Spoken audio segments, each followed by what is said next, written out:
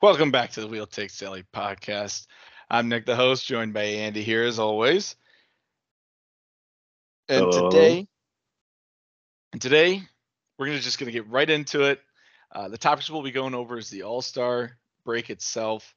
We'll be talking about the push for the playoffs and the playoffs themselves, and then as well as the big trade deadline coming up. We've already had a couple of trades already that were kind When of is it? It's blockbuster. It is March 3rd with a okay. deadline time of 3 p.m. Eastern Standard Time. So it's just like the All right. NBA deadline that they had just the other day. Hopefully it's as crazy. I was looking at some of those trades and I don't understand like the NBA. I There were teams giving up like 4 second round picks, 5 second round picks. I'm like, how do you just throw away 5 second round Unloading, yeah. picks? Like if you really want to break down a trade, like look at the Phoenix Suns. I don't even know who they traded because I don't know basketball, but they traded for KDOs, Brooklyn Nets and Phoenix Suns. That is like a trade tree. It could become like one of the biggest trade trees in NBA history if the players keep getting traded like those draft picks. It was a big exchange, and we'll never see something like that in the NHL. At least not to that standard. Hopefully, though, it's still Never say blockbuster. never. And the other thing too You'd is hope to see it one day. when you sign a player that's an RFA, you and they don't match your deal, you have to give up 4 first round picks. So that's like the closest we're gonna get to like an NBA trade, but it wouldn't necessarily be a trade. But getting right into it, we recently just had the All Star break, and that happened over, I believe, last weekend in between Yeah. the championship games for football and the Super Bowl, of course. I didn't watch any of the events. I couldn't tell you the last time I sat down and watched an NHL All-Star game or the skills competition. I think the last time I watched the skills competition was when Matt Barzal won fastest skater. I have a lot of friends who ask me, they're like, Nick, why don't you watch the All-Star event? And I'm like, it's basically just watching players who don't want to be there put forth a half-ass effort to entertain the fans that are there, and to quote, as Gary Bettman says, to quote, grow the sport in that area. To me, it's just it's. I'd rather just let the players have a whole week off. With how grueling the schedule is for these players, they hardly get a break for Christmas. They don't really get much time between the playoffs and like that segment where you're pushing for a playoff spot or you're already in a playoff spot and March is coming, around the corner. Like right now would be a perfect time for players to just rest themselves, I feel. But instead they gotta, they have to get, go and travel to an all-star event that, again, they necessarily don't want to be at. We've seen players in the past like Ovechkin, who declined going after being voted on or awarded, and he was suspended for that. He was basically punished for it. Granted, it was only a 1 game suspension, but do players really need to have do players really have an obligation to go? Is the real question. Um, and I'll also mention this: Tage Thompson was selected by the Sabres. He was the one selected player to go, but he was on vacation. He opted to go on vacation instead of show up for the All-Star game. So Rasmus Dahlin ended up filling in for Tage Thompson, and I believe there were a couple of other That's players. why he was there. Yes, Dude, when I saw his name, I was like, didn't the guys in the chat the other day just like someone have a comment like it was like a hashtag Darlene for the All-Star game? And I'm like, what the heck were they talking about? He's right there. That explains it then. Okay. yes, and while he was on vacation, actually, he was with Dylan Cousins, and Dylan Okay. Cousins got an extension on that vacation of theirs. So it was funny for the two of them to be together on vacation while he got an extension. And they're both on very similar deals. I think they're both on a 7-year. Thompson's on a 7.15, and I think Cousins was 7 flat. So it was good to lock up those two guys for the core. Solid. But to go back to the focus, it kind of worked out though, because like we were saying, Andy, you mentioned it in the chat as well as a lot of other Sabres fans not only felt as though that Tage Thompson deserved to be there, but also Rasmus Dahlin. And I'll even say this that I heard mentioned by a couple of other pundits that I listened to. I almost feel like we're kind of in a talentful league to the point where it's like you can't have every team have ambassador show up for the All-Star game. You know what I mean? Like, for example, a team like the Arizona Coyotes, Chicago Blackhawks, and even to a certain extent, like teams like the Flyers, Columbus especially, like finding one player to send, it doesn't feel forced, but it's almost like here you go. We're like gonna a requirement. Yeah. Whereas maybe instead of sending somebody from Columbus, fill that spot in with Rasmus Dahlin. Be like, sorry, Columbus, you just don't have an all-star, but it allows for Dahlin and players to actually. You know what, man? I think that's a great idea. And I think that would be I think that would contribute in a positive way toward, at least from the fans' perspective, maybe being a good case scenario for this week of time. Because you've talked a lot, so if you don't mind, I'd like to interject at this point. At the beginning, you mentioned you'd probably just prefer them to have the week off, and I wholeheartedly agree with that. That was actually one of the first thoughts I had, because I watched the entire next day of the tournament and everything. And I think your idea that you just pitched, it does two things. First of all, those players, like you said, most of them probably don't want to be there, if not all of them. But you know who really, really doesn't want to be there?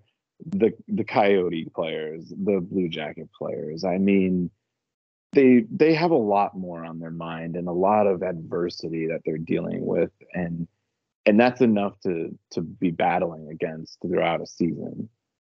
And then to have to show up to the All-Star game and act hunky-dory like it's, we're all really good players here. We're all this is it. To me, those players at times, it just looked like this was their Stanley Cup, and it's only halfway through the season, and I just felt like that was unfair. And so I think it would take that away from those players. It would at least give them the not to have the burden of the headache. And then for the fans, it would give a lot more all-stars, because in the NHL, like you mentioned, there isn't top tier star talent across the board in all 32 teams with these two expansions that have occurred. So to take collective groups or broaden your selection from various teams that are kind of stacked and stuff. And that might also make it more fun for the players that are there, because it's, now it really has maybe some playoff feel to it because it's the better teams that are there. I mean, I just think that's a really good idea. That's why I had to step in. I had some other things to say, and it just tied it all in perfectly. And to your point exactly too, and this is sort of the point that I wanted to make was, when you are advertising the All-Star game, you want nothing but All-Stars to be there. You don't want a player who's the top scorer on Arizona, say, that was not Phil Kessel, because he's no longer with the team. Nick Bjugstad, for example, one of the only, or Nick Schmaltz, one of those guys. But when you extrapolate their stats to other teams, they're not even in the top 5 scoring, top 3 scoring of some other teams. They're not even in the conversation. Right. Yeah. So what this allows is the fans to actually see, and you mentioned it, more all-stars in a sense. Like, you're seeing the best of the best. You're not seeing the best of the worst, if that's putting it correctly. The best, the best player on the worst teams. The collective. equally distributed. Yeah. Right. And the funny thing is I can't even tell you who represented the Coyotes at the All-Star game. I can't tell you who represented Columbus at the All-Star game. Yeah, neither. But I can tell you this. I think most people would rather see a Tage Thompson, Rasmus Dahlin duo than, Tage Thompson and somebody from Columbus. Stuff like that. I think it'll make the All-Star game a little bit more interesting when you have a little bit more talent. And the other thing too is, everybody loves to see Leon Draisaitl and Connor McDavid. Why? Because they're the best duo in the NHL currently. If we could only send one player from every team, it kind of limits the possibility of seeing a Draisaitl McDavid duo at the All-Star game. And again, like I mentioned, it wouldn't necessarily be a big deal because we see them on an 82 game basis anyway. But it would be a little bit more fun to watch that in the All-Star. You know what?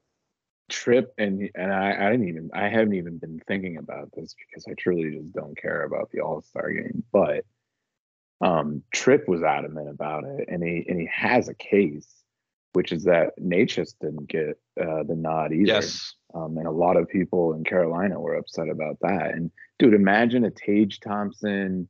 Dude, imagine if they went down to a 2v2 tournament and they took like duos from all the teams. Oh man, we should be in the marketing group. we really should. We brainstorm these like they just are in our heads for years. But it is true. I think most people would like to see that sort of representation at the All-Star game. I don't want to keep, babying these every organization like they have to have somebody show up.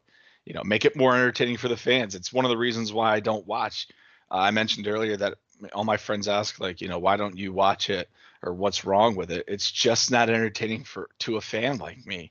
It's I don't want to see time.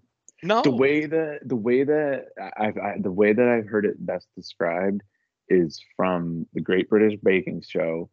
The judges, when they first introduce themselves for the season, they look in the camera and they say, is it worth the calories? Is it worth the calories that I'm consuming to taste this product that this chef just prepared for me? And I think it's a very, very good parallel in this situation. Right. Yeah. And that's very well put. It's are you, and I was going to mention to you before we started the podcast, I told you that the skills competition itself was in the range of 2 to 3 hours. And you look at the skills competition, and fastest skater's fun. I like that. Hardest shot, in my opinion, I'll say it, and I know this is probably an unpopular opinion. I think it's like one of the most boringest events to watch. I looked at the lineup for hardest shot. Rasmus Dahlin was in there, and like, no offense to Rasmus Dahlin, but I don't think he's got the top 20, top 30 hardest shot. It was a weak hardest shot this year. Yeah. I'm talking strictly. I think, was Ovechkin in it? Ovechkin? No, he wasn't. He wasn't. I don't believe he was. I think when I looked at the like roster for hardest shot, but again, it's like, if you're gonna bring certain people to the All-Star game, like Ovechkin's always gonna go. Why? Because big market for the NHL. He's well known. He's Ovechkin, and people love him. He's a good fanfare for the All-Star game. And that's another point to go into. You want to bring the players that have personalities to the All-Star game. Mm-hmm. And yes, Connor McDavid's really good, but he's got a very boring personality. But again, he makes it there on his. And he's got the personality of a Lego piece. Dude, I don't know if you saw. It's miserable to watch him get interviewed. Love the guy, very talented. Oh my gosh. I don't know if you saw, but earlier in the season, I think like December, it was definitely around Christmas time, they found out he was still wearing the same socks from when he was playing. Like, I saw this meme, even before juniors. Yeah. And the team basically paid for new socks, like new, skate socks for him. And I watched the clip, and I think it was posted on the NHL Instagram page. And he's just like, "Oh wow, thank you for the socks. This is a great gift." I'm like, "You couldn't."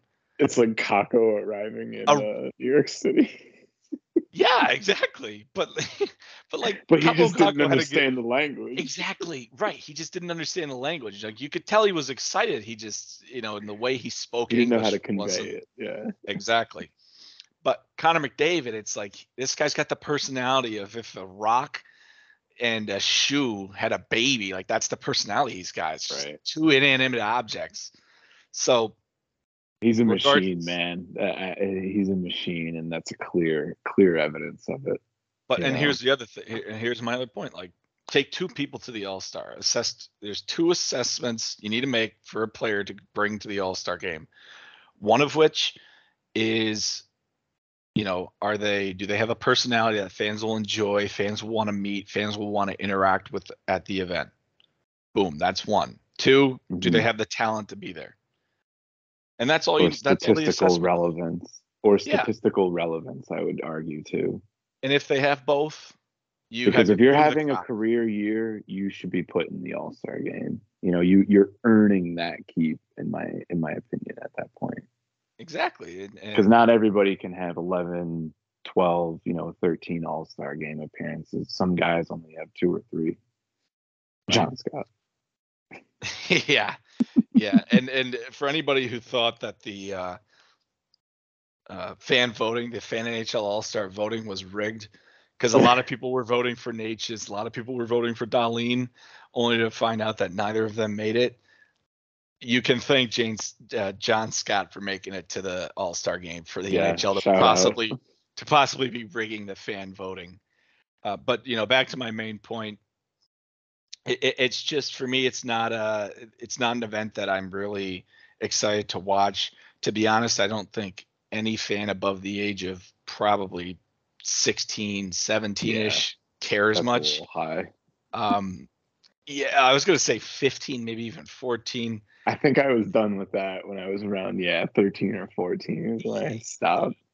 Yeah, so they're catering it for kids, which fair enough. That it's going to be your Yeah, you're demographic that's growing watching, you're growing the bedrock. Yep. That's right? good. You're growing it. It's just it's not appealing to me, which I don't think the NHL is going to care about that. A 23-year-old won't be watching the NHL All-Star game. But yeah, I think the skills competition just needs to be a little bit more. It's like enthusiastic. There needs to Concise. be better events, And better, and and more so I would concise. argue to keep hardest shot, because to me that is like foundational hockey. Like that has some relevance still to the to the game of hockey, to the heart of hockey. It's Whereas the breakaway challenge, I mean, that is extremely gimmicky. It doesn't get yeah. much more gimmicky than that. Um, so that's where I stand. I say level the skills competition to foundational and basic hockey. Fastest skater, hardest shot, accuracy. Am I forgetting anything? You want something for the goalies? Um, Do an accuracy reverse. Yeah. Well, I think there is something for the goalies. Don't they pair up with another goalie and they like have to make saves or something? Is it like a saves competition? I don't know. Last I knew, they did a goalie race. I don't know if they've been doing that. I think Tim Thomas put an end to that. Yeah. Yeah. Maybe. But like again, I'm not saying to get rid of the hardest shot. My point was actually going to be keep Oh, hardest shot, accuracy, and fastest skater because I think those oh, are the okay. most entertaining. Just me personally, I'm not a big fan of hardest shot because I think Yeah. since the days of Char and Ovechkin have passed us, hardest shot's not necessarily Weber too. entertaining. Yeah, but keep those three because they're definitely the most well known and entertaining to watch for people, and then add others to it as well. Like you said, the breakaway challenge is so gimmicky. You look at any of the previous breakaway challenges. You have the famous clip of Kane dressing up as Clark Kent with his Superman cape on, and then I believe he Superman dives and bats the puck to a stick and puts it in. And again, like you said, it's very gimmicky, but it's almost too gimmicky to where an adult would kind of be like, like let's like do something else here. Like I get it, the fan, they're having fun. So, but it's not a great watch. Maybe brainstorm other ideas. I don't know. It like I said, I don't think it'll matter because it's not like I'm going to be Or just watching torch it altogether. Yeah. Your choice. Yeah. Or literally just make it the All-Star game. Don't even have a skills competition. Yeah, just dude. All-Star game. I wouldn't mind that either. I agree. Because you're not like the players aren't going to the skills competition to necessarily show off. Like it's kind of hard to say. 'Cause obviously they're showing off there's skills. Not scouts. Yeah, there's no scouts in the stands. Yeah, and it's not like you're gonna watch the NHL All-Star skills competition and go, "Holy crap!" Matthew Barzal can skate this fast, and then they become a fan based off of the fact that he was the fastest skater in 2019, so to say. It's like I don't think you're making fans out of that. But moving into the All-Star game, we'll kind of move on from the skills competition itself. When the Cortland men's hockey team here actually had a game in Oswego. Or sorry, not Oswego, Geneseo, the day of the All-Star game. Mm-hmm. And on our trip there, the kid I was sitting with was watching the All-Star game. Like he was watching Metro versus Atlantic and Pacific versus Central. And I looked over and I was watching him, and in my head I just thought, why would you watch that? It was 3 p.m. on Saturday, first of all, which I'm not saying is a bad time, but yeah, it started late as hell too. Yeah, it's like half an hour late, I think. And it's like, yeah, I don't know what you're getting out of it. You could, I loved how when I was listening to my music and then I got a little bored just looking out the window and looking ahead of me, I'd turn to him and see what the score was, and like every time I turned, there was like a 3-goal. 3 goals that I missed, and then 2 goals I missed. And you can just tell the players are so half-assing it. They're hardly skating. They're hardly trying. Yeah. And this is the one thing that I say to my friends when they say, "Oh, why don't you like it?" I'm like, I don't like a half-assed effort. And I get that players aren't going to try in the All-Star break, but I mean, damn it. If you're getting paid millions to do what you do, play the sport that you like, and on top of that, the winning team in the All-Star game, I think it's $1 million or something. They get to, and the MVP gets a car. Like there's bonuses, and granted, bonuses aren't great, but do yourself a favor and do the sport a favor to at least try. You got picked. And just embrace that role, and embrace that you're going to be the ambassador for your team. You represent your team. You don't represent just yourself.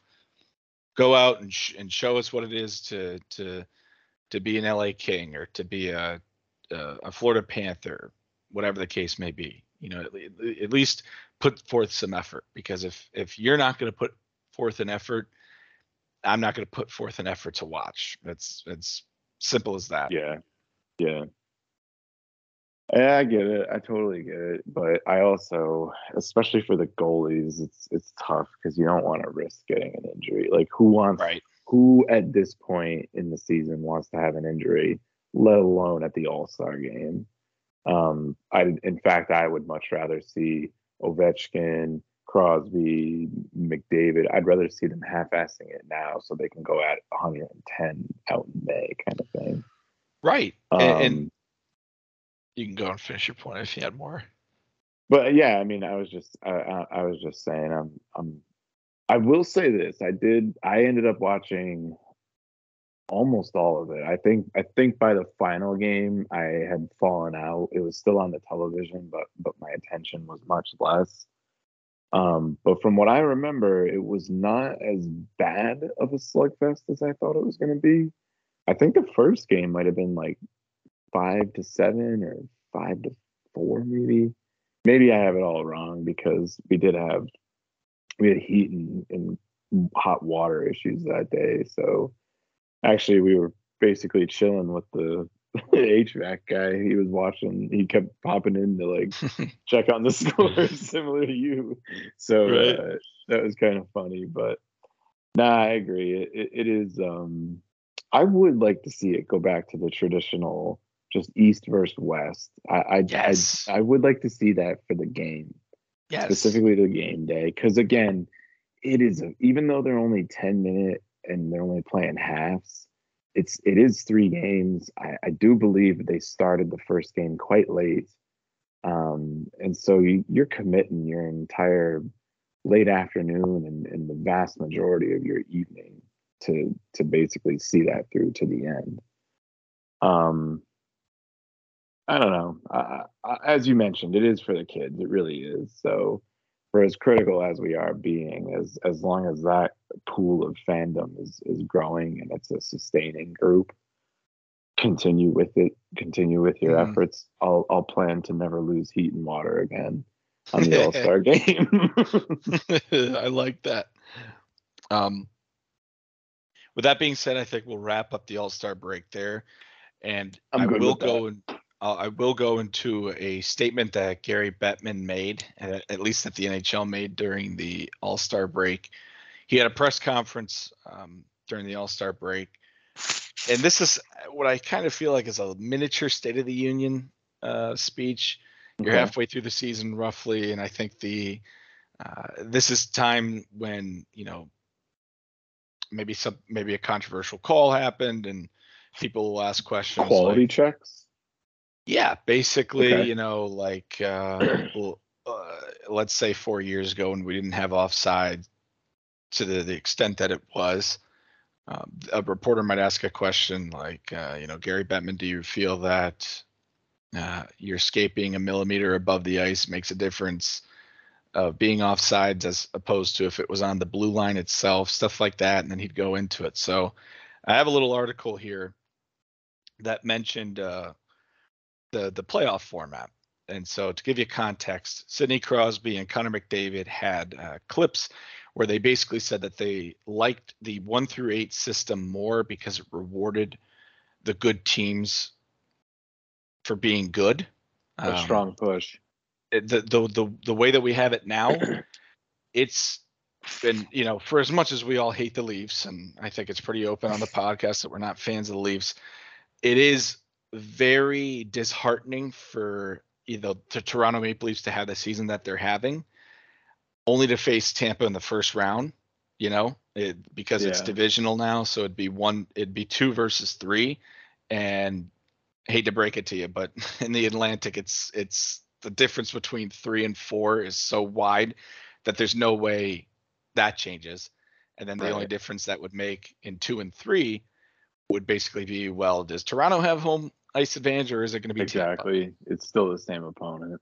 Right. So what I wanted to do is I want to give you a quote from Bill Daly here, who basically talked about the league's playoff format, and then this will kind of segue us into the push for the playoffs as well as playoff talk.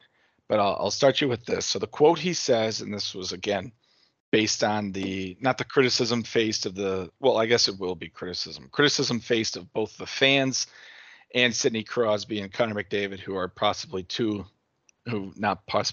they are two very big figures in the NHL. Bill Daly says the last time we polled the general managers on this, and for context, that was May of 2022. They pulled them in May of 2022, which was only 2 years ago. 2/3 of them favored keeping the playoff system the way it is. It doesn't mean you The don't revisit it. GMs? Yeah. Yep. So general Okay. managers voted on that. He continues to say it doesn't mean you don't revisit it, talk about it again, but this is not some burning issue out there. Now I have the NHL standings up here, and the NHL standings haven't refreshed enough to update, but I can tell you, based off the wins tonight with the Rangers, Pittsburgh, Penguins, and Toronto Maple Leafs, they move up in the standings as and I'll just break it to you with what it would be now. So with the Penguins win tonight, they now have 61 points, which is one more point than Washington. So they move from 8th to 7th. Toronto won tonight as well, so they moved from 4th to 3rd. They were originally tied with New Jersey at 72, with New Jersey having a higher winning percentage. But now that they have the 2 points on them, they go into 3rd currently. And then lastly, the Rangers were tied with Tampa Bay at 68. Same thing. Tampa had the higher winning percentage. But now that they have 70 points, they're now 5th. So Toronto moves from 3rd, New York to 5th, and Pittsburgh to 7th. So your matchups would be 1 versus 8 would be Boston versus Washington. 2 versus 7 would be Carolina, Pittsburgh. You'd have 3 versus 6, which would be Toronto versus Tampa.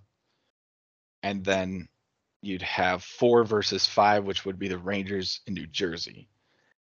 Now, man. You see, it doesn't really change much. And that's sort of what I try to tell people. No, but here's what it does change, Nick. Carolina and Tampa get to be in the conference championships instead of knocked out before that. Right. And that was going to be the point that I was going to make. Oh, like the first round matchups won't change. The first round matchups won't change. But what it allows is, instead of a Carolina Boston matchup in the second round, that's going to be an Eastern Conference final matchup. I jumped the gun on that. That's my bad. No, it's fair. Still your thunder. It's fine. It's totally fine. And I think that was going to be McDavid and Crosby's points in their frustrations with the current format is, Carolina being in the Metro Division, one of the strongest divisions in the NHL. Their first roundup matchup, say, is Pittsburgh. And I think that most people now might count Pittsburgh out. They're an aging core.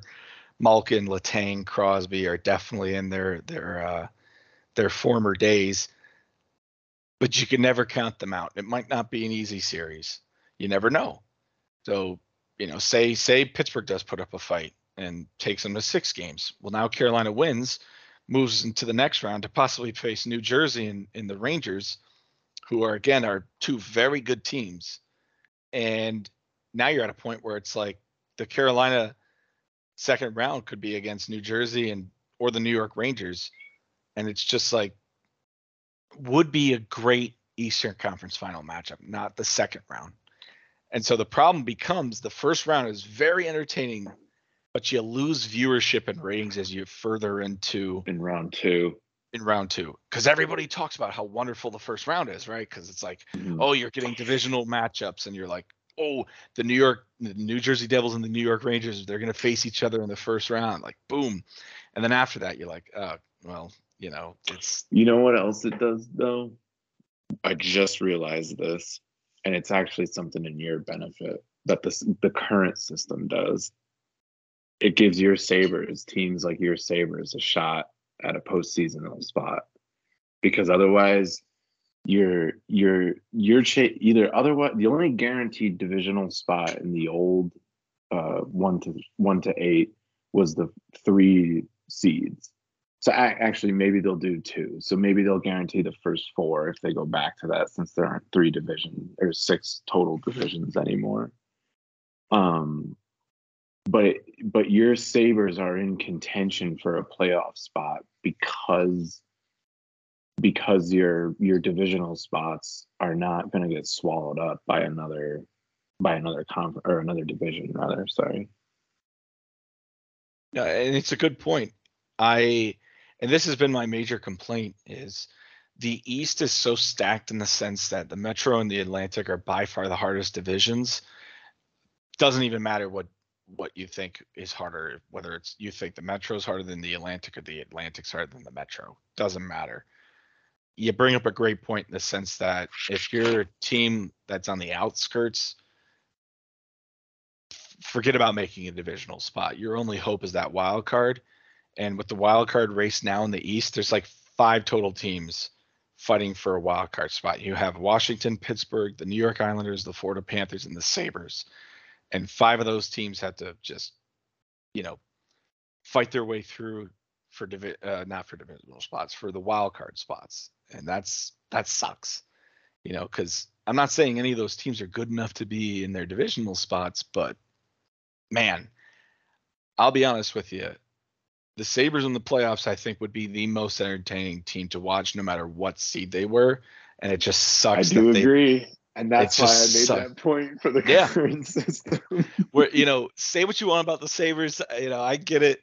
Whether they're going to make the playoffs or not, I don't know. We'll find out. But day in and day out, this is one of the most entertaining teams to watch. They're the highest scoring team in the NHL. They've been so throughout the whole season, mostly. Where, yes, sometimes they dip down to like the top 3 spots, but for the most part, they've held that number one goals per game stat the whole season. And it would just be a shame if that team didn't make it to the playoffs to at least showcase what they had. Again, the seeding doesn't even matter. I think getting in is more important than whatever seed they end up with. With that being said, I wouldn't mind if Tampa or Toronto started tanking so badly and the Sabres started to, increase their chances and make that second or third spot. Anybody would mind that.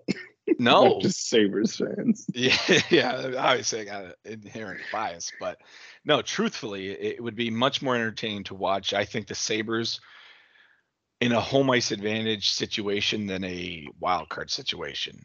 And I've asked, or not asked, I've been asked by my friends. I'm like, they'll ask me, if say the Sabres end up making the playoffs and they're the 8th seed, you guys would face Boston. How do you feel about that? I would feel so confident about that series. I would bet my life savings on the Sabres winning that series. I really would. And the reason being is, first of all, Ullmark has been on the Sabres team since obviously he was drafted. That's where he started his career. Right. We know his weaknesses the most. Granted, the guys on that team weren't around when he was playing, but welcome to the 21st century. We have video footage. There's always video to go through. And there's still probably some people remaining. Yeah. I mean, I think Apoksa would be in, Gergensons, some of the older guys. I think Dahlin. Yeah, Dahlin. Pull Ryan Miller back. Yeah. To the front office or something. I don't know. Yeah, exactly. But I would like our chances against Boston. I'm not saying that Boston would necessarily fall into the category of the 2019 Tampa Bay Lightning, but I would certainly think that they would underestimate the Sabres enough for us to slip some wins in. Well, before you say that, dude, there's still plenty of the season left, and Carolina could catch Boston. And then let me ask you this: how would you feel facing Carolina in the playoffs, round 1? I'll be honest. Not the same. I'll be honest. You give me Boston, Carolina, I'd feel more confident with Boston. I watched our game against Carolina before the All-Star break. I would agree. A very pivotal game, mind you, for Sabres. And we absolutely. I thought that game was going to be 9-0. I thought that game was going to be 9-0. I was pissed. You guys scored your 3rd goal. I shut the TV off and just I shut the TV off and started making dinner. I leaned back on the couch after dude. It's funny that it's the 3rd goal. I leaned back on the couch and I started like bopping my knees up and down. And I went, "Oh, Nick is pissed." I was like, "I'm not gonna text him though. This is good. This is exactly what we needed." I actually wanted you to text in the group chat because it wasn't going to be an aggression towards you. It was going to be fucking like trying to light what the hell is flames up with under us, the Sabres. boys? Yeah. I was going to try and like burn. That fire needs to burn their feet right now because that was a game you needed to win because you would have been in the playoff position. Agree. You would have been in the playoff position. And because not only for that reason, dude, but we were coming off of a really extenuous, I think, back-to-back. I mean, you were the 7th win in a row, but the 6th and 5th win were like full tilt comebacks, very late game too. I want to say that they were on travel. I think they were 2 travel games, but there was a lot impacting our schedule to the point where the game prior, trip specifically, and I had it in my head too, was you really want to win this one because Buffalo is a hungry team, and and if you guys won that game, you're right, you would have been that would have put you in a playoff spot for the first time at the All-Star break in like 10 years or something. And so we were prepped for like you guys to basically just do the opposite to us. And like you said, like we thought we were like, yeah, here comes a 9-0 game. Here comes a 9-1 game. But Ronta said otherwise. And that Ronta was of the all other people. that was the other frustrating part about this loss is we lost against Antti Ranta, and you had Yeah. been talking in the group chat for weeks on end about how bad he was. And I was like, there's no way Carolina plays Anderson against Buffalo. Plays his A game against you. Yeah, it's like, come on, dude. Like, fuck. That was our moment. But to Oh go back man. serious, to go back to your question, yeah, I would Yeah, not sorry. want to face Carolina. I would not. I do not feel confident playing you guys. We have never played Carolina well, which is it's kind of obvious because Carolina's been a better team for the last 4 years, and the Sabres have been a bottom dweller for the last 12. But we just can't figure it out against you guys. For as long as Well, I've watched the Sabres, your neutral zone coverage and yeah. your defensive scheme just really puts a twist into the It's Sabres. smothering. Yeah, it's It's but it's smothering for a lot of teams though, dude. It's not just you yeah, guys. Don't get I that know. don't get that twisted. Here's what it is. Here's what I want to say before you keep going. I will say this. Your Buffalo Sabres and my Carolina Hurricanes and even the Rangers, and this is why I love the Rangers as much as I do in the background. And I also keep enough tabs on your Sabres too. But those three teams are built with very similar players that do very similar things. And unfortunately for your Sabres, you got that sorted out. You got that look, that build of a team, a young, fast, and defensive team. You have that, but yours is just younger than both of ours. Right now, it kind of goes as far as rebuilds are going. It goes Carolina is well into theirs. I do expect a conference championship this year. I do. There's no ifs, ands, or buts about it anymore. Especially again, I'm not going to go into it with the goaltending situation, but you know how everybody on this cast knows how I feel about that. Um, then you have the Rangers who are right behind them, like a season or two behind them, and then a little bit, maybe 2 or 3 behind Rangers. I feel is where the Sabres are, and if they make the playoffs this year, I would expect 4 more appearances from them, similar to us, similar to New York. You know, so don't get too beat up on yourself about that. Just because we play your game better than you play our game at this point, and we're playing the same type of game, if you know what I mean. Whereas, like you said, Boston is built more like it's a more veteran team. It's a more More structure. just sustain play, and maybe get a good goal at some point, maybe get a breakaway at some point. It's not quite the same model as Carolina, as the New York Rangers, as the Buffalo Sabres. So you guys, I do expect you guys, especially as time goes on and your players get older, jive more veteran leadership. What were you saying earlier? More ambassadors of the team. I do see a lot of bright future for those Sabres if it doesn't happen this season. Yeah, and I think it would be better for the Sabres to make the playoffs, kind of put themselves out there, even if we lose in the first round, like you said. But it's a Yep. step in the right direction, and it's a step towards building, and making those steps to increase and get better. Because you don't, Yes. I would not want, like, if I had two options, right? Sabres make the playoffs, but they continue to struggle, or the Sabres miss the playoffs this year, but missing this year means that the next 4 years they're consistent playoff go getters. By all means, with how stacked this draft year is, I would totally be okay with missing the playoffs if it meant, we would consistently be going after that with our core, continuing to go with the same guys, maybe picking up some more veteran leadership, like you said. I'd be fine with that than the first scenario where you make it, and then after that, either the team overcorrects in an off season or just, they don't repeat what they did the last season.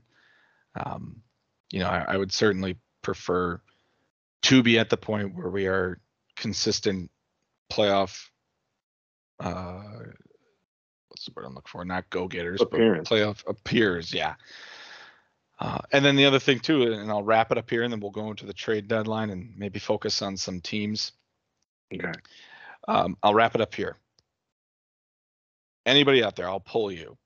And you don't have to answer this, Andy, because I already know your answer, but anybody out there, if you had the choice between two teams to make the playoffs, say 1 through 7's been locked and 8 is the only spot open, would you rather watch the Buffalo Sabres with their young core of Rasmus Dahlin, Tage Thompson, Dylan Cousins, Ukko-Pekka Luukkonen, or the New York Islanders, who play the most boring hockey in the NHL? They give the All-Star game a run for its money. Yeah. Those are your two choices. I think everybody would prefer to see Buffalo, not only for the more entertaining games, but it's at least now I think at this point, everybody in the NHL is like, fuck, man, I would just rather see Buffalo in the playoffs, even outside of the entertainment factor, like a team that's been struggling for years, finally figuring it out. I think they prefer it. Obviously my choice is Buffalo to make the playoffs rather than the Islanders, but I do. We'll see how it goes. We'll see how it goes. With that being said, though, it's a good segue into like the trade deadline, because although it hasn't hit yet, we already seen some big splashes. And one of the teams that made a big splash was the New York Islanders in trading for Bo Horvat. And in my opinion, it's kind of tough to assess that trade. They gave up one of their prospects in Ratu. And they gave up Beauvillier, who had been seemingly struggling with the New York Islanders. And I got to be honest with you. I think the reason why most players struggle in that system is because it's so defensively oriented, such a trap game, scheme, that an offensive player like a Beauvillier, who I think has the potential to be like a 30-goal scorer, just can't do it on an Islanders team because there's no emphasis on offense. It's mostly on the defense and goaltending. So I think it was good for Beauvillier to find a new home in Vancouver, where I think they're more offensively oriented because their defense ain't great over there for sure. And then Bo Horvat, the Islanders end up getting a goal scorer. I don't know if you've heard of this stat, but they were in their last 13 games they were 2-11. And I think eight of those games, they had scored 2 or less goals. Like they were on a streak for scoring 2 or less goals in a game. And they somehow managed to win 2 games while only scoring 2 goals. They're a very low scoring team. So getting Bo Horvat was huge for them. And then they were able to re-sign him as well. And his contract, if he continues with the pace he's at, what did he get? 8.5 million. Like that's not a bad contract. That's not 8.25. Was it 8.25 by 8 maybe? Yeah, I'll look it up if you want to continue with Horvat. I do. I very much do. I thought, okay, when I heard, so first of all, everybody knows this, I think. Horvat is a phenomenal sleeper pick for fantasy, and really anybody in fantasy, in my opinion, that falls under that category in the NHL, in fantasy NHL, is honestly just a good depth scorer, to tell you the truth. Hopefully that kind of player is getting second line minutes, at least third line minutes, and maybe bop them in and out of second and third. Maybe put them on second, run them on first power play, whatever you need to do to jumble up the lines. The point of this player is a really good pickup for New York because, like you said, hopefully it does give them a little bit more of an image as far as offense goes. I believe I've mentioned it on this podcast. If I haven't before, I'll quickly explain it again. But sometimes when I am not doing anything, I'm just chilling, hanging, I will just pull up the NHL standings and run through mathematical simulations out to the end of the start, or to the end of the regular season and start of the playoffs. And one of just the things I have observed as someone who's studied a great deal of statistics, and then also has just been looking at the NHL standings for as long as I have, almost every single day. One of the quickest things I noticed about teams was that New York Islanders and Carolina Hurricanes were the two best teams at not letting other teams score on them. The Carolina Hurricanes just could put the puck in the net for themselves too. So they had a much better goal differential than the New York Islanders did. In fact, the Islanders very nearly had for the better half of the last 5 seasons, I want to say. I haven't looked that much over the course of this season yet, but it's pretty consistent, as you're saying. It's almost their goals against and their goals for is almost equal. And it's an amazing, just from my perspective for studying as much statistics as I have, it's amazing that they made the playoffs pretty consistently for 3 or 4 seasons while basically breaking even on goals. That's basically how you can think of that, is that they're breaking even on goals and they're walking into the playoffs. It's impressive, but again, hopefully Horvat gives them some creativity around their offense. I hope it gives them an edge offensively. It hopefully does something, because if they do make a push and they do make the playoffs, like you said, I don't want to watch. I don't want to watch their series. I don't want them in my series. It's going to be interesting to see how that one pans out. But it's a really good start to the trade deadline thus far.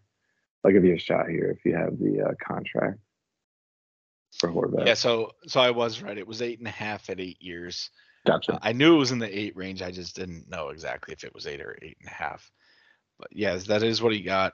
You are right. They pretty much break even on their goals for and goals against. They are always in the top 5, I feel, for goals against, but for goals for, they're like bottom half, like bottom 20. Bottom of the league. Yeah, bottom of the league, which is crazy.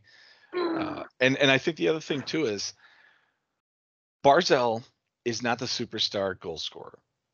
He is a superstar, but he's not a superstar goal scorer. And that's been the problem with the Islanders even since Tavares left, because Tavares was your superstar goal scorer. But when he left, you missed that one guy, that poster child for goal scoring. And now that you have Bo Horvat, you filled that hole that you've had for years. Now, is one guy going to make all the difference?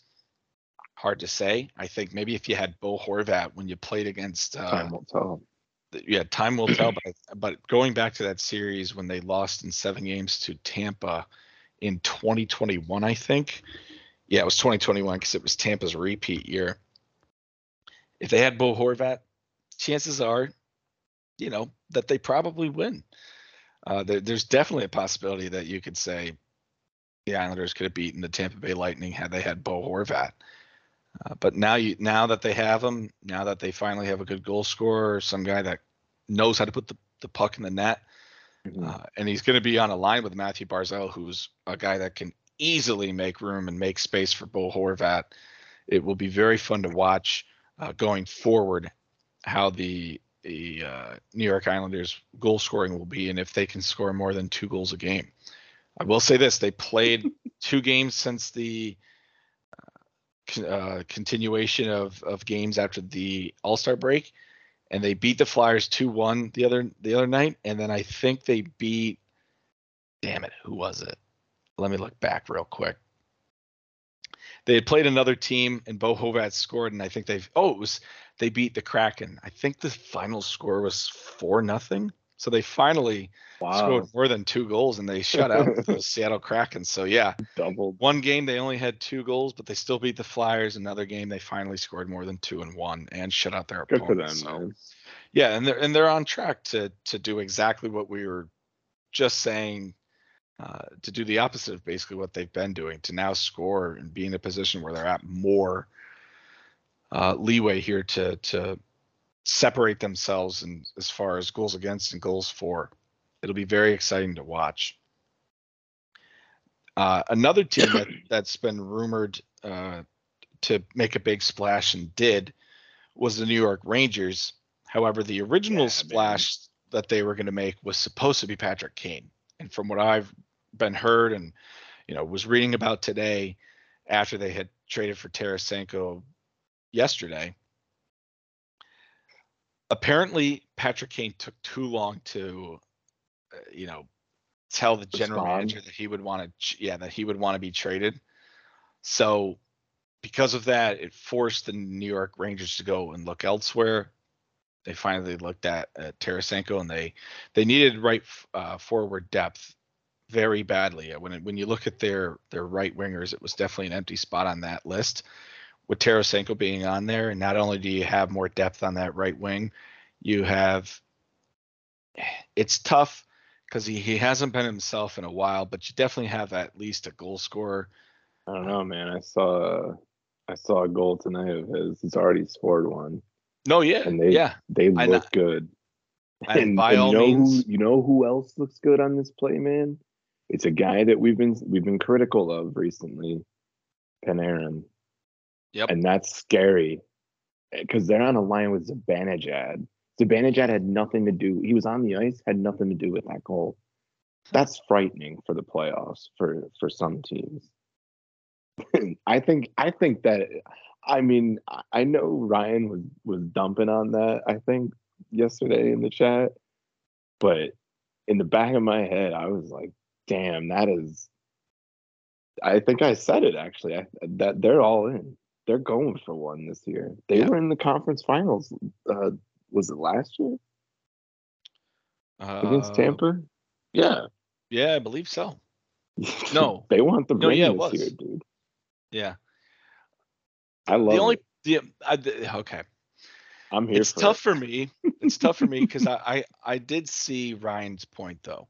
It's somebody who's had such like made out of glass, hasn't been himself since 2015, and I think he has the potential to at least get back to where he was. It's just he can never be healthy enough to do so. Mm-hmm. I think what's really going to test Tarasenko in New York is if he can stay healthy. Since he's been a Blue, he's had shoulder problems. I believe he's had knee problems. I know the latest problem has been his shoulder. Here's the thing: he's on a line with Zibanejad, big guy. Adam Fox. Just look at their blue line. They're going to support this guy. I'm telling you, I think this is going to do it.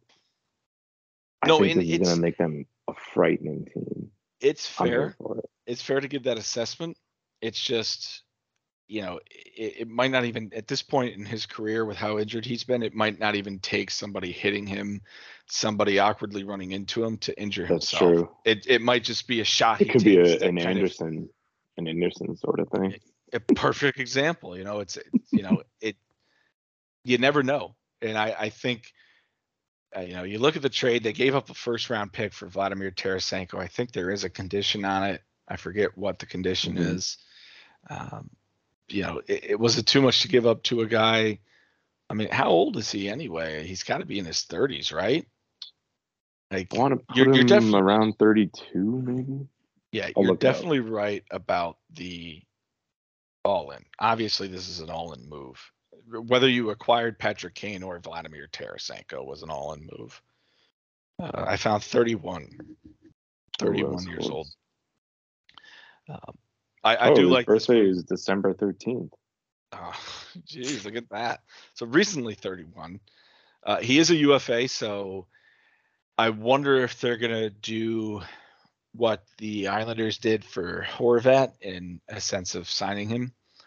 Because you'd hate to have him be successful with the Rangers, have a great regular season, great postseason, and then he goes in free agency. So I would imagine that Chris Drury, knowing the GM he is, turning this rebuild into a very, very quick turnaround. Yeah. I would imagine he is talking a steroid shot. Yeah. I would imagine that he's talking to Tarasenko's camp and figuring out whether or not, what terms it's going to take and what value. Here's a question. Mm-hmm. How? Because I it seems like you are paying attention to it more than I. I mean, I'm not paying attention at all. So I'm trusting you that you're paying attention to it more than I. How deep is how deep is the draft this year? How many picks down in the first round are we talking are going to be pretty good shots at a money bag? From what I heard, the second round is basically going to be a first round. Like second round picks are going to be going at a value of a first round pick. And this is the problem. Like when we talk, but you're saying that so you're saying the first round is going to commence.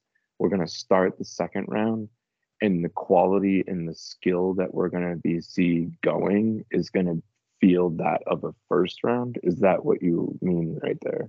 Yeah. So basically, like first round's going to commence, and by the time the second round comes in, you're still going to be getting enough talent that you would in the first. Okay, then I do see how risky of a draft pick that was to give up. Right. I will cop to that. I will still assert that I am here for it, and this is the fucking move. This is put him to the top. I got 2 teams in the playoffs this year, baby. Yeah, there you go. I'm looking for a third, Nick. Tell those boys in blue to step it up. We're praying every night, man. We really are. Oh man! Apparently, this is a Carolina, New York Ranger, Buffalo episode. Everyone, sorry, but we're not going to be holistic today. Well, I'll get into another team that I think is going to make a splash, and this is a team that this team makes a splash. Look out for them. I'm trying to find like an article that gives me a little bit more in depth on the players that are available at the trade deadline, because we've heard the big names like Patrick Kane, Timo Meier, Chychrun. He's always available. Yeah, but he's especially going to be available because I believe he's a UFA, and he's at what would be the end of his career, a contract year. Yeah, so it's likely that he's probably not going to spend the rest of his career with Chicago. So, and he's going to want to ring chase at this point. Might as well if you're going to be on your way out. Yeah. Now I've heard Timo Meier and Jonathan Toews. That's another name that's being tossed around in rumors. Right. Now, for what I've heard, and I don't know how reliable it is, but I've heard that Toews is basically rumored to go to Carolina. Ryan O'Reilly, yes. Yep. All right, go on. Go on. Now, it's kind of hard to place other players. I know Ryan O'Reilly is apparently rumored to go to Toronto. It's tough to say if this will happen. I've heard Timo Meier rumored to pretty much every other team in the NHL, but I've heard lately it's Buffalo and Boston. Those were the first 2 I heard. Yes. Now here's the problem. As a Sabres fan, I don't want Timo Meier. I don't want Timo Meier. All right, take Jonathan Toews. So we don't. Hey, I'll take center depth at this point. It's definitely been a prop. So here's the other thing too. You have 2 really good centers available at this trade deadline, and Jonathan Taves and Ryan O'Reilly. Jonathan Taves is by far the highest face-off percentage in the league. Any Yeah, it's team like getting 60 him, something. yeah, any team getting him, you're getting a reliable guy. And then Ryan O'Reilly is pretty much the same with, I would arguably say, a little bit more production. He's had a down year this year, but he's got the ring to prove that he's been through it before, so he brings a bit of leadership presence. And on top of that, he's been a really good center throughout his whole career. And as far as points goes, he's always been reliable no matter what team he's been on. So you got two really good centers available. Timo Meier being a winger. I believe even Timo Meier, before the Tarasenko trade, was rumored to go to New York. And I know Kane was rumored to go to New York, but obviously he took too long to respond. But with it being all considered, if Timo Meier does end up going to Boston, that's got to be my favorite out of the East. That has to put them over the edge. Like you say that the Rangers are all in by getting Tarasenko, I would have to say that the Boston Bruins getting Timo Meier would put them over the edge by far towards the Rangers. They're getting a guy who's I think he's got like 31 goals or something currently. He's a point shy of a point per game player. And on a roster that you and I have criticized for years, and I know Ryan's had enough of hearing it, especially with the year they've had now, but we've criticized them for Shout out Ryan. Yeah, shout out Ryan. Gotta shed some light on the Bruins for the season they've been having. And I'm sure he, listening to this, he's probably an hour in going, I can't believe they haven't mentioned the Bruins. Yeah. But they get Timo Meier. That's a team that's secondary scoring, their defensive scoring skyrockets. I just don't like their goaltending. I still don't like their goaltending for the playoffs specifically. That's what I said. I will say in front of that position, it will put them over the edge. And that can still win you a championship so long as the goalie plays decently. And I do think their goalies can play decently for a 16-game win set. Mm-hmm. But no, and I was talking about it with some of the hockey guys here when we were on our trip this past weekend. There's a Rangers fan who kind of points and makes fun of the Sabres a little bit. And the topic of Linus Ullmark came up.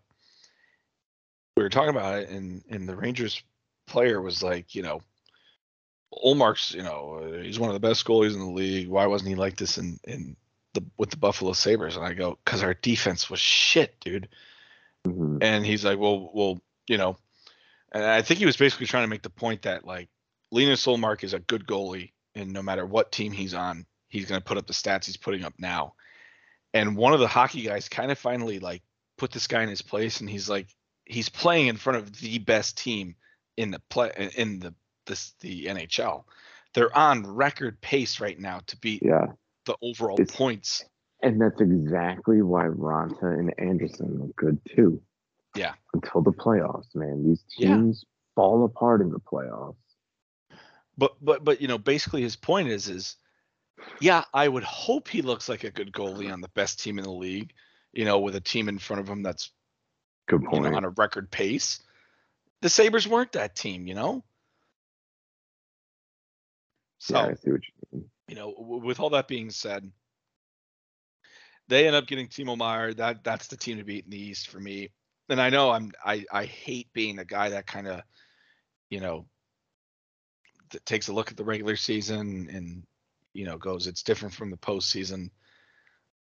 And it would basically be a hypocritical statement, because I always say that the postseason is different from the regular season, but it would be hard to see a team beating the Boston Bruins if they end up getting Timo Meier. It would be nuts. I mean, Andy, look at how DeBrusk's been. We were 2 years ago. Again, I got to cop to that one again.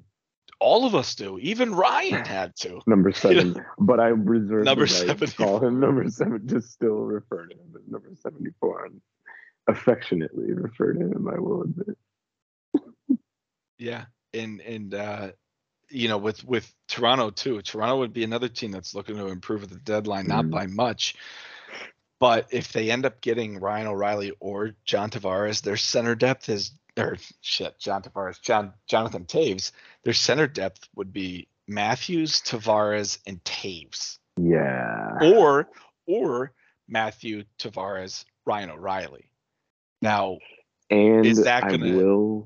I will also admit, because you mentioned it, I wasn't thinking about it. But if Carolina picked up Jonathan Taves, that takes their A tier face-off percentage right now into S tier, which is the number one team in the face-off circle. But the same situation with Tarasenko, I feel Taves is a risk in a similar scenario. Taves has been pretty injury prone. I would hope that he could stay healthy, and if he could, because it's going to be Aho in front of him, and then does Rod move Stahl up and then put Taves in third, or does Taves get second line? And either way, you have a 55-ish or better face-off percentage in your forward 2 and forward 3. And you have an automatic guy. Because there are situations in the playoffs, dude, where you need an automatic face-off guy, and that gives them 2 basically, Stahl and Taves. That's 2 selections. Another thing too that you also need to focus on is not that it's necessarily a problem. Before I get into the one, it's not even a glaring issue. It's just a little thing I wanted to point out with the Carolina Hurricanes. But before I get into it, they acquire Jonathan Taves. It gets a little tricky down the center chart here. So you got Sebastian Aho as number 1. Number 2 is Kotkaniemi. Number 3 is Stahl, and number 4 is Stastny. Those are all really good centers. Yeah, well, you know what, dude? Minus maybe Kotkaniemi, you get Taves, and I think you're right. Like, who do you move up? Who do you move down? Well, dude, where does Kotkaniemi go? I'll answer this right now. I'll answer. I have the answer. We converted Aho to a center. You just convert him back. Okay. I did not know that. Didn't know that. Also, do we know what? Really off topic, but I was looking at the 2015 draft class, and Sebastian Aho was a 2nd round pick. Was 2015 the year we say was by far the best draft year, or did we say it was another year? Was that the Eichel year? It was. That was McDavid, Eichel. Yeah, because I was in 2015 during the NCAA tournament or the championship, which Eichel played in. That was his year right before he got drafted. I was at my friend and I went down to High Point in North Carolina for the weekend, and we watched it from there. And then he got drafted months later. So yeah, it was 2015. Okay. All right. Yeah, dude. That's why we always say it's such a stacked draft, because you redraft and Aho instantly jumps to the third pick. He's third. He's fourth. Third. At worst. He's third. He is by far third. Also, you want to know who was 4th in that draft? Mitch Marner. Yeah. It was a fucking solid draft class. Ludicrous. It is ludicrous how you think this one's going to be good this year. After it's over with, and in 10 years, let's look at this one and let's look at 2015. Yeah, we'll see. We already know a fair 2015 is a certified boner alert draft class. Yeah, dude, that was nuts. I mean, even if the draft class was just say McDavid, Eichel, and Marner, like you'd be like, that's pretty stacked. Barzell was in there as well as what's his name? That was the famous Barzell, Kyle Connor, Thomas Chabot that the Bruins passed on for the no names they got. Yep. But even based on like those alone, you could say it's number 1. But you had Sebastian Aho. Dude, DeBrusk was in that one. You had DeBrusque. There was a lot of Who's big names in turning that into first something? round. Dude, it is so good. Okay, but anyway, it's, it's so much of a boner alert. It sidetracked us, but so okay, so I guess Sebastian Aho would go back to a wing, but again, and it still gets a little bit more complicated after that because you know with the There's lines you have now, it would be Teravainen and Sebastian Aho Jarvis. So who do you take a? You're not gonna be honest with you. Maybe you take Turbo off that line. you can break it up however you want, dude. Yeah. Because here's the thing, I heard that Martinook is on the block for us. So Okay. if they can get him out of there, that opens up another. You could shift Teravainen down to the third line. Teravainen doesn't mind playing those. And oh my god, dude, Teravainen back with Taves on the third line. Yeah, Oh, that's true. we're putting Yeah, three or there's four Chicago teams in the Blackhawks. Stanley Cup championships this year. Yeah, and one of Buffalo, Carolina, now the Rangers. We're putting everybody in. I like it. Yeah, Toronto, man, it's going to be a you know, really good trade deadline this year. I think so too. The only problem is going to be the amount of, I'd say money, but the amount of return you're going to give up for some of these players. And I got to be honest with you, with the rumors I was hearing about earlier this year, with how much Chychrun was going to cost and how much Meyer was going to cost, it's possible they might not even move at the deadline because it's just going to be too expensive for some It's a teams. steep price, yeah. I mean, what I was hearing about Chychrun was like 3 first rounders, and it's like, Who I has don't. that? Yeah, it's like, and the other thing is like, when was the last time you saw for 3 first round picks be moved? Good point. So we'll see how it goes. I know Vejmelka, the Phoenix Coyotes goaltender, has also been rumored. I'd like to see the Sabres go after him. Okay. It's Low key. the only problem I see with this team is goaltending Yeah. and defense. Those are the two glaring issues I think. Do the you Sabres have any have. goaltenders in the system or no? We have Like, a Devin Levi who was in the 2020 World Cup Juniors, and I think he's currently playing in either Boston College or Boston University. okay, so he's got a while. He's got 4 years of bacon in the NHL before he ready was. for AHL. I don't think he was drafted by us, but I know that we have his rights, I guess. So Okay. he's with the organization in that sense, but yeah, we do have one, I guess, being like Ukko-Pekka Luukkonen is the guy that we've developed and have put into the role now of number one, especially with Eric Comrie being out with injury and Anderson being obviously not viable enough to be our starter with how old he is. Which is why I say going out and getting Vejmelka wouldn't be a bad idea. Unfortunately, there's just not a good goaltender out there, I feel, that would be on the trade block. I would love, I told you in the beginning of the season, I said if for whatever reason Winnipeg was struggling this year, and weren't going to make the playoffs, I was going to say Hellebuyck, but they fucking heard me, and now they're having a phenomenal season. Turn it around. Yeah, they turned it around quite fast, but they turned on the Jets. Oh, good one, very good. In my opinion, I think the winner of the Stanley Cup final will come out of the East. Who that might be is up in the air. Certainly, Carolina and Boston are the front runners and the favorites, I would imagine, but you never know what teams will do. I do like Toronto's chances. I'll say it, and I'll be the donkey of the day. If they end up being a first round exit, I'll wear that proudly. I do feel as though they can make it past the first round. You'll wear it this year. I was as tribute. Oh my gosh, I wore it last year, and what's the expression? Like they made me. Oh my! They made me. Fuck! It had something. Does it have something to do with like cream? Or like they I don't know. but they made me look stupid basically. Oh, I think I know what you're trying to say. You know what I'm trying to say? Yeah, it was like something about like It's like a cream or whip- baker's expression or Yes, something. it's a baker's expression. Yeah, but I don't know if it's Uh, cake or like frosting related, whipped yeah, cream. it's But something about like cream or frosting on your face. Something yeah, like that. exactly. Yeah, it's like wearing it on your face. Yolk on your face. Is that what it is?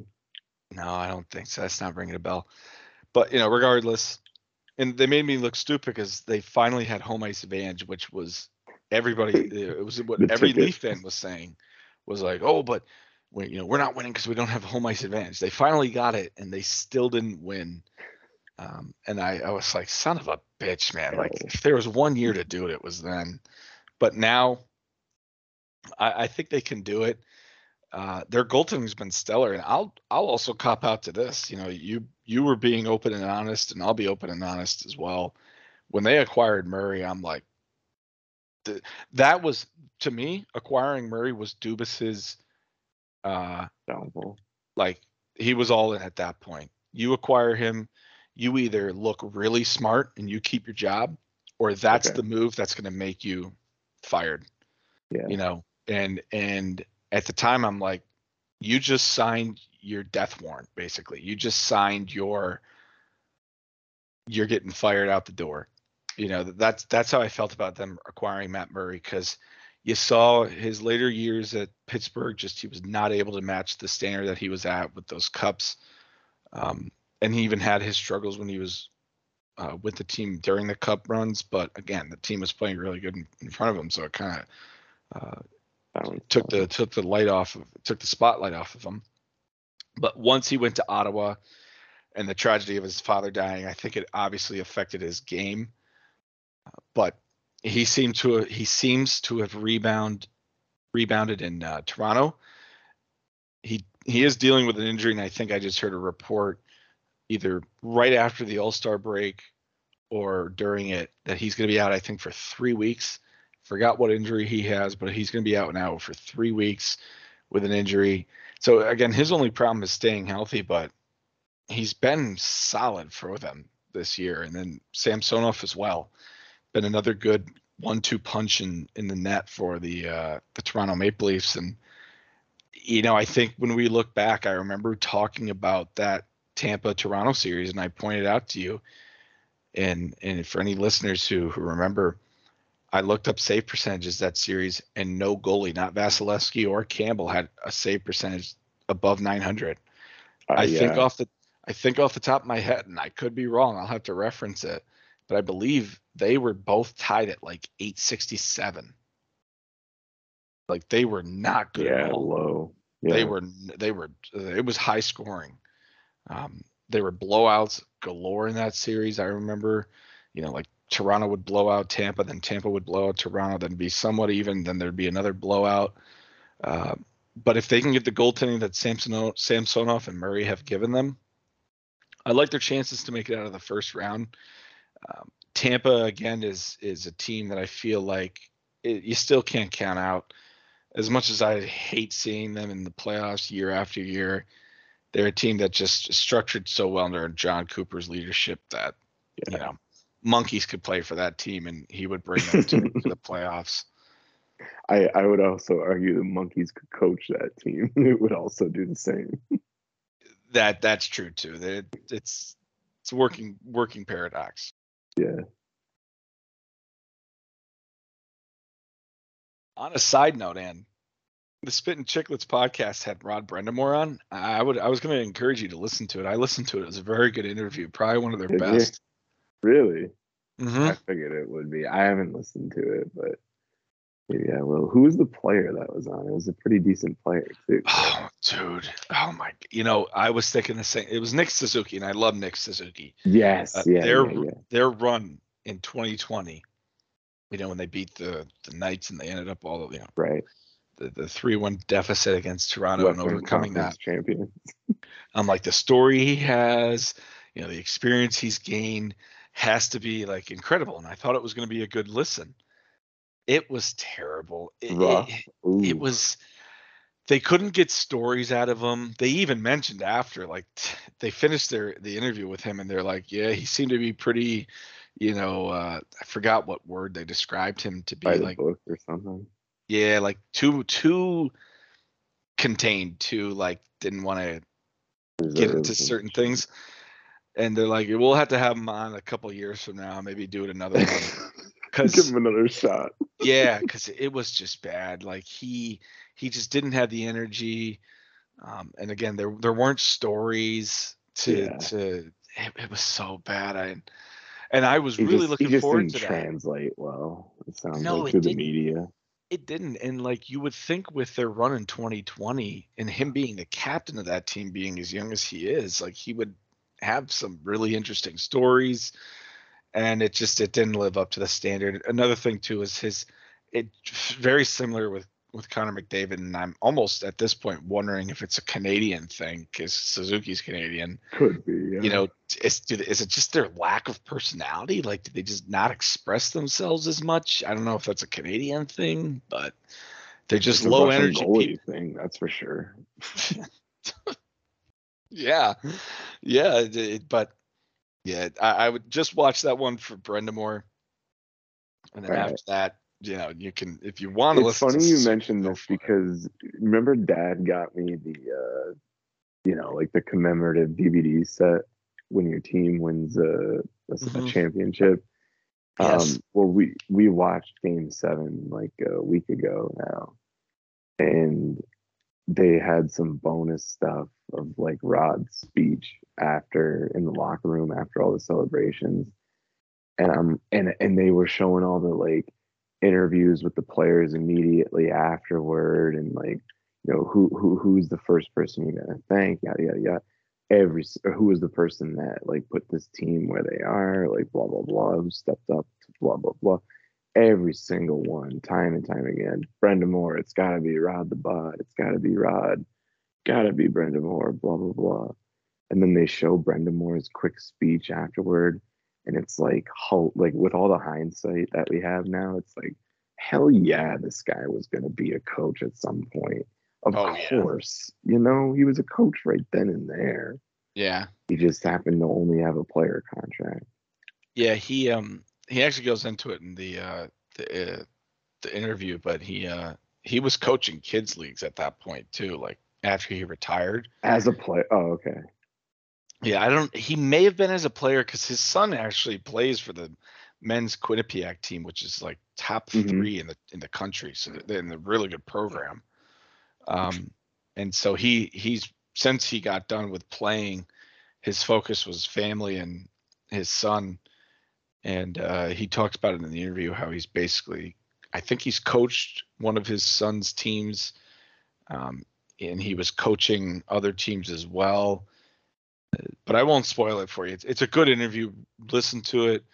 Rod Brendamore is a guy that doesn't like the spotlight on him in the sense that yes, yeah, he's a guy that will always give credit to somebody else. Like if you try to put him on the spotlight, exactly. he'll be like, "Ah, no, it wasn't dude, me. and It that's wasn't me." exactly what he did in the speech.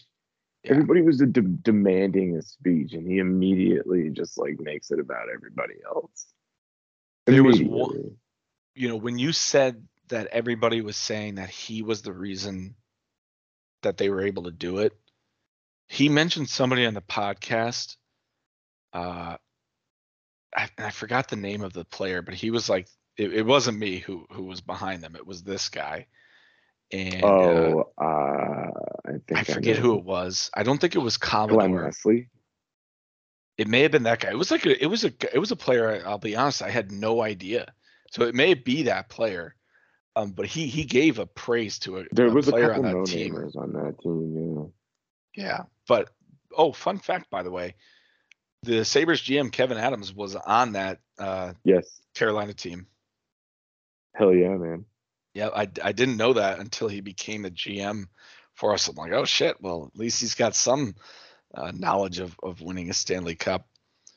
Some success. Yes, at least he's got some success. With all that being said, though, it's unfortunate I was focusing so hard on the East because the East is just a stacked division. that I didn't really look at the West all that much. Looking at the standings, there's only one team that has 70 points, like is above 70 points or at that. But in the East, there's 4 teams that are at 70 or above, and there's like 2 or 3 teams that are borderline 70. So it's such a stacked division compared to the West. Maybe when the playoffs come around and we have matchups, we'll try to focus more on the West than we do the East. Well, you know what, dude? I'll probably be watching a bunch of West Coast games the next few days. So if we do another one of these soon, I can always shout out the West. Yeah, and I'd be down for that as well, because the Kraken are a very fun team to watch. I was watching them play. Hell yeah, man! John Forsland on the call. It's so good. I forget what game I was watching, but they were playing. I think it was Columbus, maybe. And I was like, man, this is just a fun game to watch. So I would totally be down to do another one of these again with a little bit more of emphasis on the West Coast. However, before we end it, you did mention to me that you wanted to say something about Carolina. So if you're ready for that, I'll forward it to you. Hell yes.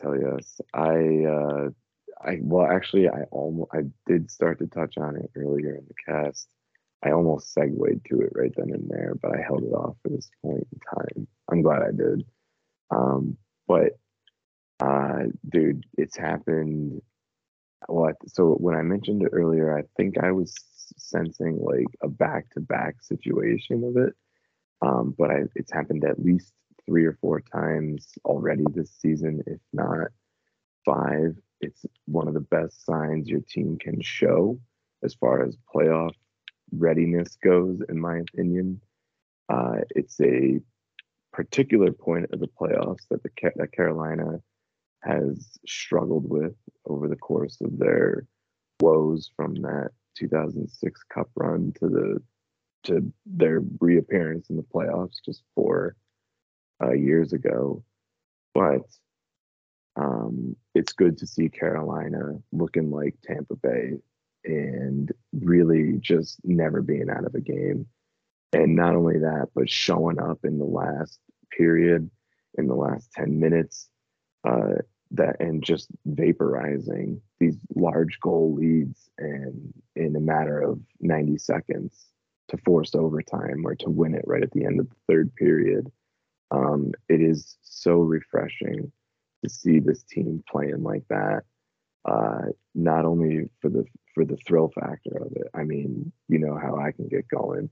I get animated and shit. Vanessa loves it. I'll run out of the room and stuff, just like making wild noises, doing, my high kick run, my high knees run around and all that stuff.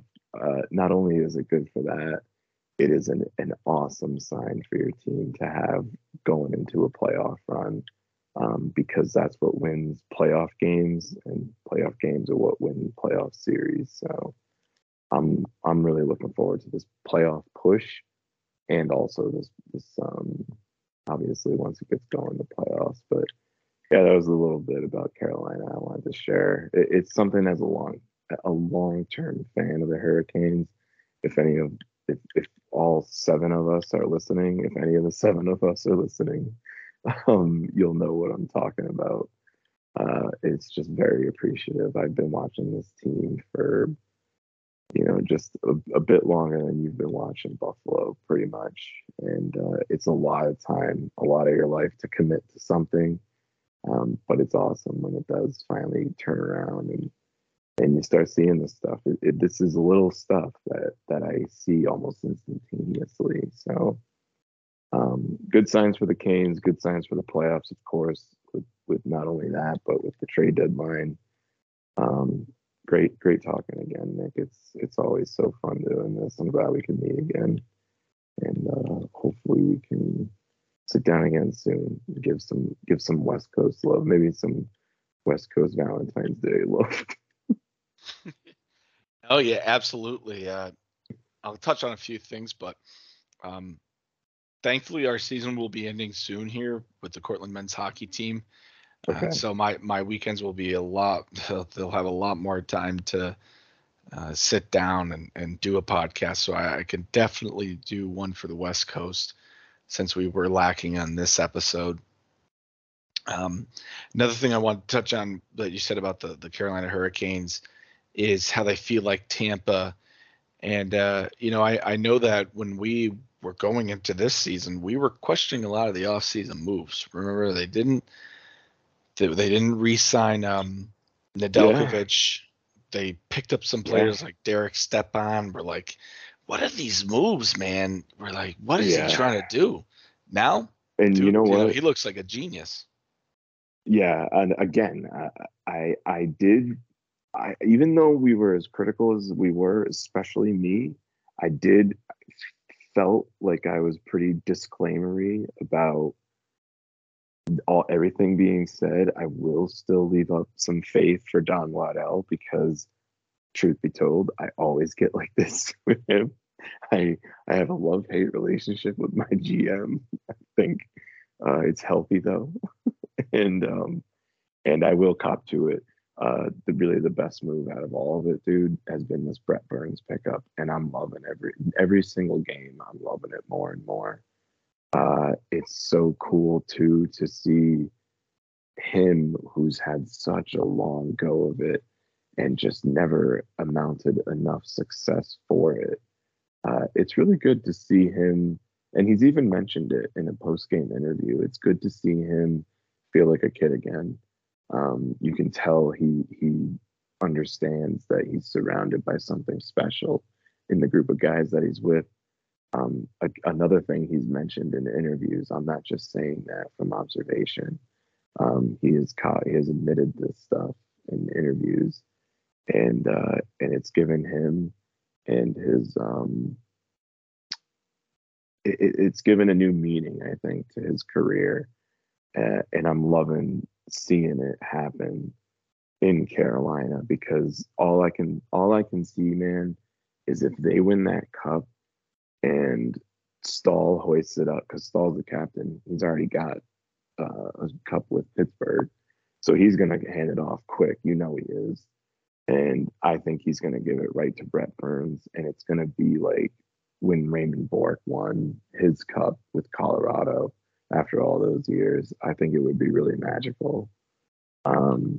So again, yeah, you're right. That is one of the reasons that everything that I was saying is going on, because, man, when Brett Burns steps into that play, Tripp has said it. They're basically playing with 2 defense and 4 offense, and that's tough. He finally gives you the quarterback on your number 1 power play, the defense that can do that. It was a area that you were lacking. Not that you guys lacked offense in general. It was just having a quarterback on that blue line for the power play for your number 1 certainly makes it deadly, and Burns has absolutely proved that point. And the other thing I wanted to mention too about Nedeljkovic is that he was ended up placed on waivers by the Yzer plan, Steve Y. He was placed on waivers and he cleared it. So he went from hero to zero. Man. I have got to shut up about everything that guy does. He really makes me eat my words. I think he's only in business to keep your mouth shut. You've been their biggest critic, and rightfully so. And they rose to the occasion. Yeah, I appreciate that. It's not. I would contest that it's not out of emotion. It is what you just mentioned. It's out of commitment. It's out of. Right. I've seen the entire history book from A to B, and I feel like I deserve to be that critical, and I'm glad I am, and I'm glad I have a GM that is willing to face the noise and ignore it. So kudos to you, Mr. Waddell, if you are in fact listening to us. Illuminati confirmed. Yeah, I will say Rod the Bod does give him a lot of praise in the Spit and Chicklets podcast. They have a good thing going on. That's good. Yep. They have a really good relationship going on. I really wish I had the opportunity to meet Rod Brendamore. That'd be huge. In one of my classes, we were doing an elevator pitch. That'd be unbelievable, dude. Yeah, like we were doing an elevator pitch where we only had 30 to 45 seconds to talk to somebody and basically either land a job or have a lasting impression on that person. And I did really well in mine. I wish I fucking did mine with Rod the Bod. That'd be a guy that I'd be like, give me 30 seconds of your time. You're head coach, so I know how busy you are. I know how many people you meet. But here's my 30 seconds of fame. Exactly. To be surrounded by him, and I'll shut up. You know. Yeah, like once my time's up, man, I'll shake your hand. We'll part ways. And you can go. That's all it is. Fuck your bitch. And you can go fuck your wife in the wise words of Billy Fusillo. Oh my god. But no, yeah. To bring it back in, Rod the Bod was the foundation to change the Carolina Hurricanes, and Waddell has added pieces to the foundation to basically prop them up and be able to build a Stanley Cup winning team, which, and Ryan has said that Carolina has been his favorite this year. It's certainly panning out that way. But I think recently he had stated that he feels like it could be Boston. I think he mentioned that. I don't know. It was a slide. They're starting to pull their weight. Yeah, but I was gonna say, like, Ryan kind of slipped in that it could be Boston. He was kind of parting ways, like separating, Carolina and Boston from each other. But yeah, we'll see how it goes. The playoffs are gonna be fun no matter what. And like I forgot to mention, I was gonna say it in the intro, but push for the playoffs, trade deadline, late mid-February to late March, probably the best time to watch hockey. The intensity in the games is there. The feel for the game is there. The passion's there for all the players. Obviously, the trade deadline gets a lot more exciting because it's like Christmas. Improve. Yeah, and earlier in the year, but instead of having to pay money, you just get to watch it. Yeah. Instead of having to make a list for everybody, you just get to watch that list play out. Sit on your ass. So, yeah, we'll definitely do another one of these for the West. Focus more on them. It'll probably be, I don't know how soon I can do it, but I'll let you know. Hopefully, I can get it in before the trade deadline, so we can kind of preview West teams that can improve. But if not, we can always just do like a post trade deadline review of the West. And then one of these days, and we'll have to do a bonus episode on our hate for the ESPN streams. I was actually watching the Penguins game when we first started this cast, and lo and behold, it fucking buffered and crashed. And I was like, all right. I was watching. I did the smart thing. I was watching it through Hulu. Yeah. I don't know what it is with the ESPN app, but it's just unbelievable. Doesn't seem to always work. It's frustrating. I forgot what game. I think it was the Sabres. No, it wasn't the Sabres. There's another game I was watching. It crashed like 5 times throughout its viewer, and I was like, you know what? Fuck this. I'm done. I'm a basketball fan though. Yeah, which low-key I want to start getting into basketball.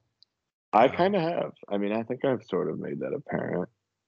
And yeah, I know. I agree. On a low-key level, it's pretty consumable, I would admit. Yeah, I feel like my equivalent of your basketball is baseball. Like I've gotten a lot more into baseball recently, and it's been fun to do so. And it's fun to find a sport that you enjoy outside of hockey. I'll say that. For as much as we like it, it's to consume other sports isn't a bad idea. It's good to be a neutral fan in a league. Yes. Yep. Like that Rob Lowe NFL baseball cap meme. You know that one? Rob Lowe NFL baseball. I don't think I've seen it. No. I'll send it to you next. I just saw it yesterday for like the 10th Okay. time. I'll send it to you next time I see it. All right. Sounds good. But with all that being said, like I said, watch all the games. Definitely hit the teams that are making a push for the playoffs for the East. Look out for Washington, Pittsburgh, Buffalo, Florida, and the New York Islanders. Watch those teams as they try to push for the playoffs. Those games are going to be very fun to watch. Like I said, those teams are going to be pushing for a playoff spot. So, the games are going to be good. The effort's going to be really, present and clear. In the West, I know Minnesota, maybe St. Louis, teams like that out in the West trying to make a playoff spot. Look out for them. Obviously, continue to watch the Kraken. They're, Andy and I touched on it earlier, but they're a fun team to watch. They got a lot of young talent. Shout out Matty Beniers, who is just lighting it up for them. He's also an American, so that bumps him up on my list. Way up. Yeah, he'll go from 200th or whatever to fucking top 10 easily. He floors the top 15. There's some Canadians on the hockey team here, and we always get into debates about who's better, U.S. or Canada. And they're like, dude, you're fighting the good fight. Yeah, no, I definitely am. I will die on that hill if I'm alone or not. Obviously having allies is good, but I will die alone to the wave of Canadians. And they're like, you are the most unbearable USA fan. I'm like, that is you don't understand that that's a, what do they call that? A testament? Yes, I was gonna say a testament or you don't understand how much of a compliment of I wear that as a badge of honor. That's what it is. Yeah. When somebody says that to me, I'm like, that's a badge of honor, honestly. You're like, thank you. Yeah, I'm like, actually, I'm doing exactly what I need to. So thank you for saying that. It's like you're USA Hockey's lawyer, basically. Yeah, or their ambassador, like their USA ambassador. Their legal representative. Yeah. But again, trade deadline should be very interesting. We'll see what teams are winners and losers. And obviously the playoffs will be coming around the corner. Time is flying by. So, man, if you blink, you might miss the playoffs at this point. I don't know about you, Ian, but time is flying by. Dude, hopefully it slows down in a couple days. Yeah, seriously. And dude, and who my Rangers friend Alex had his kid on his birthday, his 30th birthday. No way. I got all those car accidents for my 30th, and he got his son born. Yeah. His kid. Who won that trade? I don't know. I'm sort of leaning towards you. 100% did. Dude, I definitely did. Cheaper gift. Tim still hasn't gotten his car back. I thought he did. I thought he sent a picture. Oh, did he? Or Dad did. Or no. Maybe he didn't. I missed it. I'll be honest, I haven't been looking at the group chat recently. Because this has been just a busy week, but yeah, it's been busy for us here. But yep. I don't know. It was long. Either way, it's been long. Yeah, no, it definitely has. But other than that, we'll wrap it up here. It's been great. Like you said, it's been great to be back. Great talking. We'll definitely try to do one again for the West. Maybe preview a little bit more for the trade deadline, and we'll go from there. I know that when the playoffs start, we will definitely be more consistent. Ramp up. Yeah. We'll be more consistent like we've been in previous years where we like to do a round by round review. So, and those are a lot of fun. I love doing those too. Yeah. We always get really good about it that time of year. Yeah, you kind of have to. It's playoffs are huge, but with all that being said, we'll wrap it up here. We'll let you guys go. Hopefully you enjoyed, stuck around. If so, appreciate it. And as always, peace out.